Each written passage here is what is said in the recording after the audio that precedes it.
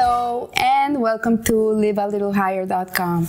This week we read Parasha Vayera, in which there is a confrontation between God and Pharaoh. As we know, last parasha, the parasha of Shemot, Moshe encounters the burning bush where God speaks to him through the bush, and he tells him that he wants him to be the leader that's going to redeem the Jewish people from slavery, to take them out of Egypt into the promised land of Israel. And here we see that when Moshe goes back to Pharaoh to confront him and to tell him, let my people go, who's telling you to let my people go? And he says, my God is telling me to tell you to let my people go.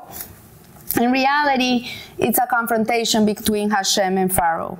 And in this respect, it can be said that the central character of this parasha, of this and the next parasha, is not Moshe. We think he's the central character, but in reality, it is Pharaoh. And Moses fulfills his role as God's emissary. He's the shliach of God. He's a chariot. He's not going against God. He's going with God to do what God wants him to do. And in contrast, Pharaoh is a character that is very complex, that is completely going against God and what God wants. So one of the basic questions about Pharaoh's character is why, after suffering blow after blow with the 10 plagues, in this parasha we read about the first 7 plagues, and then in the next parasha we're gonna read the last 3 plagues, but why after one after the other, he doesn't let the people go? And not only that, it says that God hardened Pharaoh's heart. What does that mean? He hardened his heart. Still, this raises the question of what is the underlying situation in all these stories. So the Koshnetz Rebbe used to say that he respects Pharaoh, that he respects him because this is a man who was struck by all these plagues in Egypt, and nevertheless he was stubbornly upheld to his principles. And this characterization not only explains the question of Pharaoh's surprising behavior, but sheds light generally on many of other antagonists in the Torah as well. And we see here also that we might relate more to Pharaoh, really, if we look really at the scripture of what his character was. We regular human beings relate much more to Pharaoh than we would relate to Moshe or Aaron, because they were people who had lofty characters, and they were in contact with Hashem, direct contact with Hashem, and they never even questioned God, and they never even went against him. So Pharaoh is more or less more of an ordinary human being, to the extreme of what a stubborn person can be. But nevertheless, we as human beings have more tendencies that are more similar to the tendencies of Pharaoh, even though his tendencies are exploded to over proportion, but we as human beings are more similar to Pharaoh than we would be to Moshe or Aaron HaKohen. So the parasha really, in a sense, is to explore the character of Pharaoh and to understand the entirety of what motivates people to do what they do.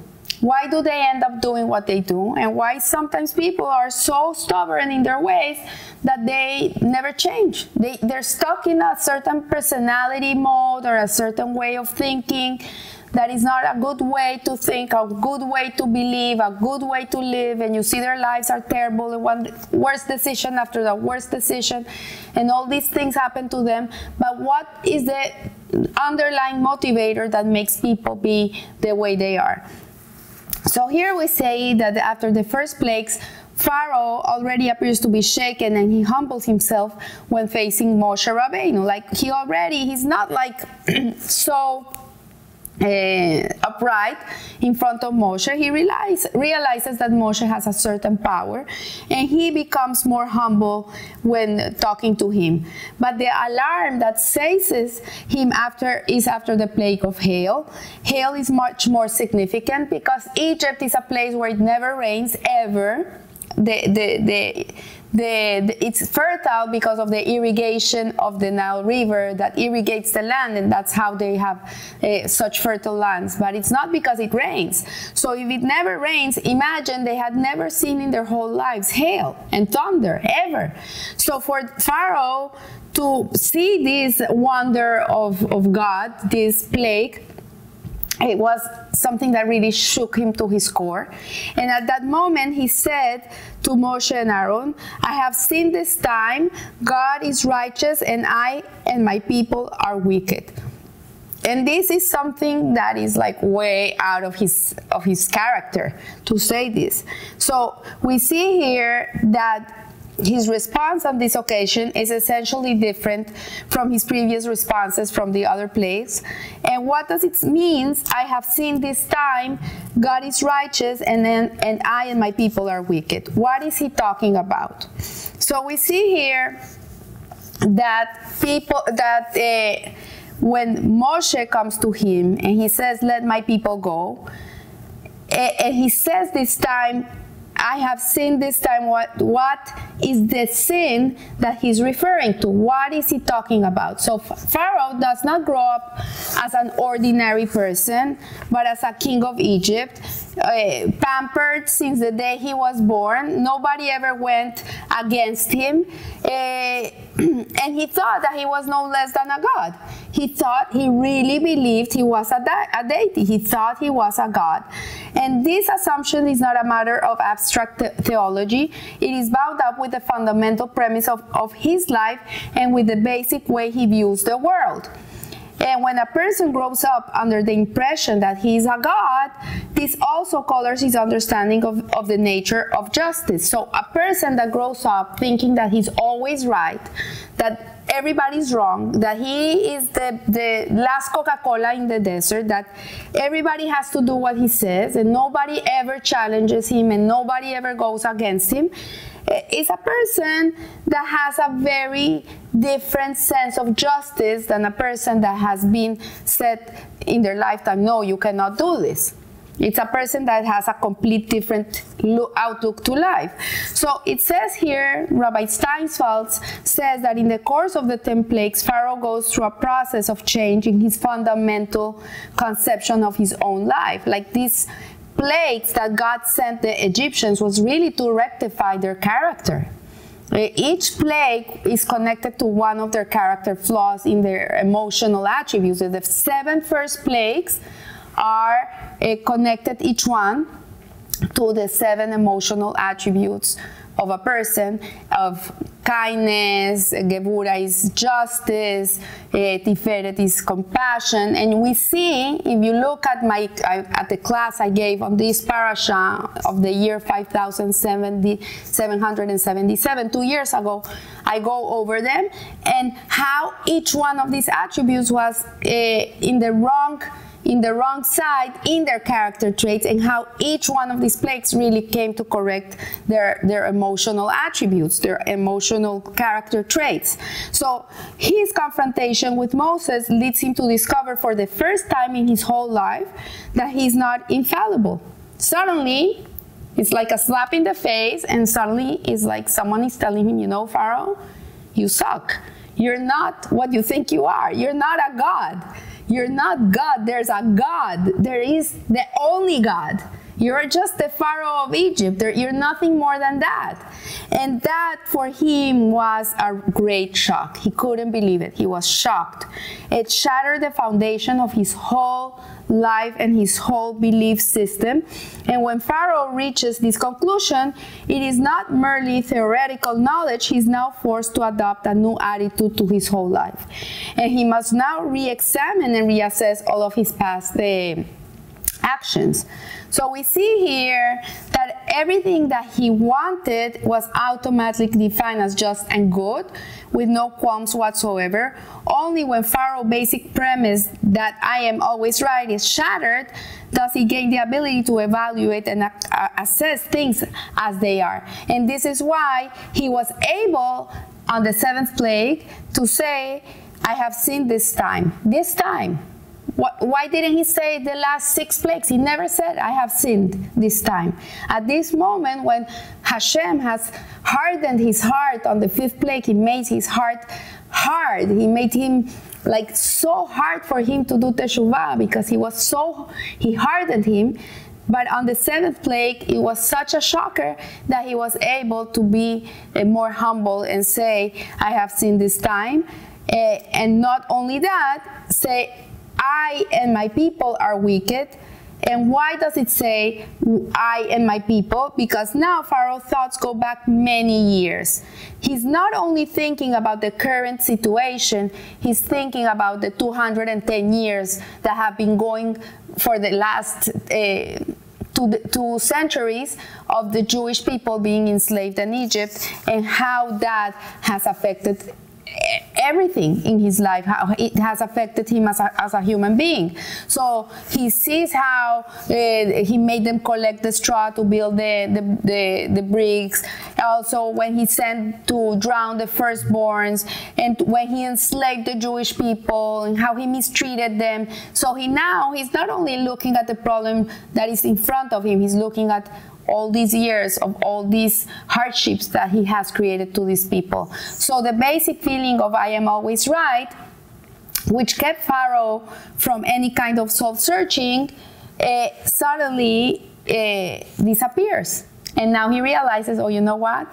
I was not always right. I wasn't always doing the right thing. I realized I did something that was not right.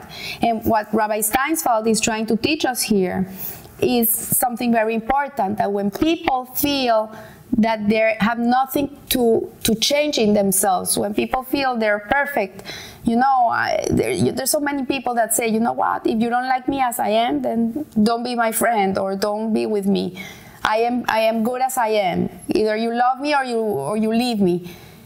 This mentality is a Pharaoh mentality. Because when we believe that we're always right, then there's no growth opportunity for us. There's no way we can move forward. There's no way we can be humble and look at our life and say, you know what? I have erred in this situation. I need to correct this thing in my life. It's not right. It's not right that I snap at people. It's not right that I get angry very easily. It's not right that I'm always offended. All these things are things that people have to look inside of themselves to be able to say, you know what, I see I have this problem. I really need to work on it. So Pharaoh's remorse, both in the scope and its attempt to get at the root of the sin, should really teach us a lesson. Remorse is never a simple matter. Even when a person expresses regret and wants to repent, there are liable to be basic problems with the remorse and with the implementation of the desired repentance. And on a basic problem with remorse is a question of its sincerity, because sometimes people are remorseful about something, but are they really sincere about it? Does it really bother them? And there is a well-known saying that says that the wicked are full of regrets.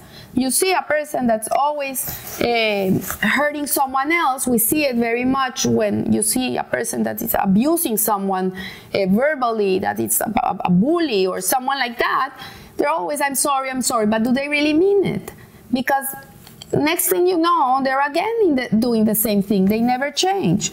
So he says here that Mark Twain has a very humorous quote that says, "To see smoking is the easiest thing I ever did. I ought to know because I've done it 1,000 times." Similarly, the wicked are full of regrets. They try, they have remorse, they did something they know it's not right, they feel bad about it, they try to change it, and a week later they're back to their same old ways, nothing has changed. When nothing changes, and it turns out that his life is full of regrets. It's a person that's always regretful. And the Talmud states that if a person commits a sin and repeats it, it becomes to him as though it were permissible. The more you do something that is not right, the more you're gonna make believe it's right. because you have to find an excuse for it. You have to say, oh, you know what, is that person is always bugging me, so that's why I snap at him, and because it's that person, he always presses the wrong button on me, because he presses the wrong button on me, this is why I react this way. Yeah, we can always justify everything, you know, but what it says here is regarding repentance as well. There can be an equally dangerous predicament where someone is caught in a cycle of remorse and teshuvah, followed by return to the sin, followed by remorse once again. And when a person does teshuvah the first time, it makes an impression. Like when a person has remorse the first time, you know, the guy is always screaming at the wife, and one day he says, you know what, honey, I know I'm wrong, I'm not ever gonna do it again, I know it's not right. And for 3 days he contains, and the 4th day he blows up again, but this time 20 times worse than ever he has done it. Then, you know, his teshuvah becomes a meaningless procedure, because it's going to be 1, 2, 3, 4, his whole life is going to be like that. And another problem with remorse is that sometimes a person is truly penitent and does teshuvah from the bottom of his heart, but the teshuvah is misplaced and he focuses on the wrong part of the transgression. So this is what happens. And he explains it with a Hasidic story about a woman who came to the Rebbe to seek repentance because she had eaten on the fast of the 10th of Tevet, Asarat B'Tevet, forgetting that it was a fast day. And she came to him and she was really remorseful, and he says, I feel so bad, I forgot it was a fast day, and I ate. I forgot. And the Rebbe began to tell her the story of a Jewish man that took over a priest. The priest had to go to another town, and he asked his Jewish friend to please stand for him, make believe he's the priest. And a farmer came to repent, to confide in him, and he came to tell the story to the Jew, thinking it was a priest, that a farmer came to that he had stolen a piece of rope. And the Jew asked him under what circumstances he had stolen the rope. And the farmer answered that the rope was tied to a cow. And since he stole the cow, the rope was stolen together with the cow. When the Jew then asked him what else happened, the farmer continued recounting that the owner of the cow noticed the theft and tried to resist. And when the Jew then asked how the farmer responded, he answered, I killed him. And when the Jew heard this, he could no longer contain himself and cried, you killed him. The Rebbe too shouted to the woman that came to him, you killed someone. And so the woman fainted in shock. She couldn't believe the Rebbe had said this. And it turned out that she had given birth to a baby, to a child, outside of wedlock. She hadn't been married. And she strangled that baby and covered up the incident. And this woman came to the Rebbe to seek repentance because she had mistakenly eaten on Asarat B'Tevet, on the fast of the 10th of Tevet, and ended up revealing her guilt in a far more egregious matter. So this anecdote is an extreme example, obviously, but this is a problem that people encounter. Sometimes they're trying to correct something they're remorseful about, something that is not right in them, but in reality, they don't get to the heart of the problem. You have to go to the root of the problem that causes whatever is going in your life. So for example, the bully, if you look, he was bullied. So the root of the problem is that he was bullied.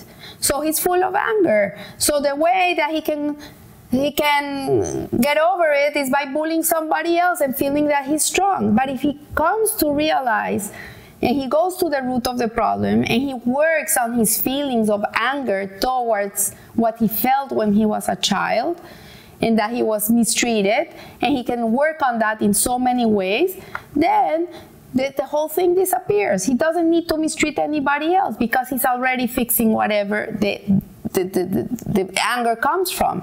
So he will think that it's sufficient to rectify only a specific point, while the essential problem still exists. In such a case, the benefit of repentance would be merely temporarily and local. It's like putting a Band-Aid on, and it's never gonna be corrected. So he gives an explanation, Rabbi Steinswald. It's like when a person, God forbid, has cancer and they have to go through surgery and the doctor removes the growth of that cancer. He removes it successfully. Perfect. But if there was a metastasis, if there was a spark of that cell that went somewhere else, then in reality the treatment was not successful, the operation was not successful. So the same way, when we have certain things that really impede us into being the best person we can be, we have to really get to the root of the problem. If we don't get to that issue and we don't work on it, then it doesn't matter how many times you do teshuvah, you will never be able to really sincerely repent and get over that. So it says here, it can be great accomplishment for a person to admit, I have sinned this time, but there is a higher level when a person's soul searching moves him to such a degree that he declares God is righteous and I and my people are wicked. So what this means is that his remorse reaches back 300 years before. Whatever is going on in your life, you go backward and you look where this is coming from, and maybe it's coming from a grandfather, somebody in the family that's coming from such a long place, and it's been following generation after generation, that once you get to that root of that issue and you cut it off and you really go back to the way you should be, then that's when the full teshuvah has been accomplished. So the thoroughness of Pharaoh remorse can be found also in the Torah's description of the process of confession and atonement in Leviticus. One of the central verses reads, they will then confess their sins and the sins of their fathers. So at first glance, it is difficult to understand why it says the sins of the fathers. Why is it relevant? So what we see here is that we have to really look into, it's so deep into our value system, where we grew up, what ideas were in our head, what was the customs of the place, how people thought. You know, I always tell this story.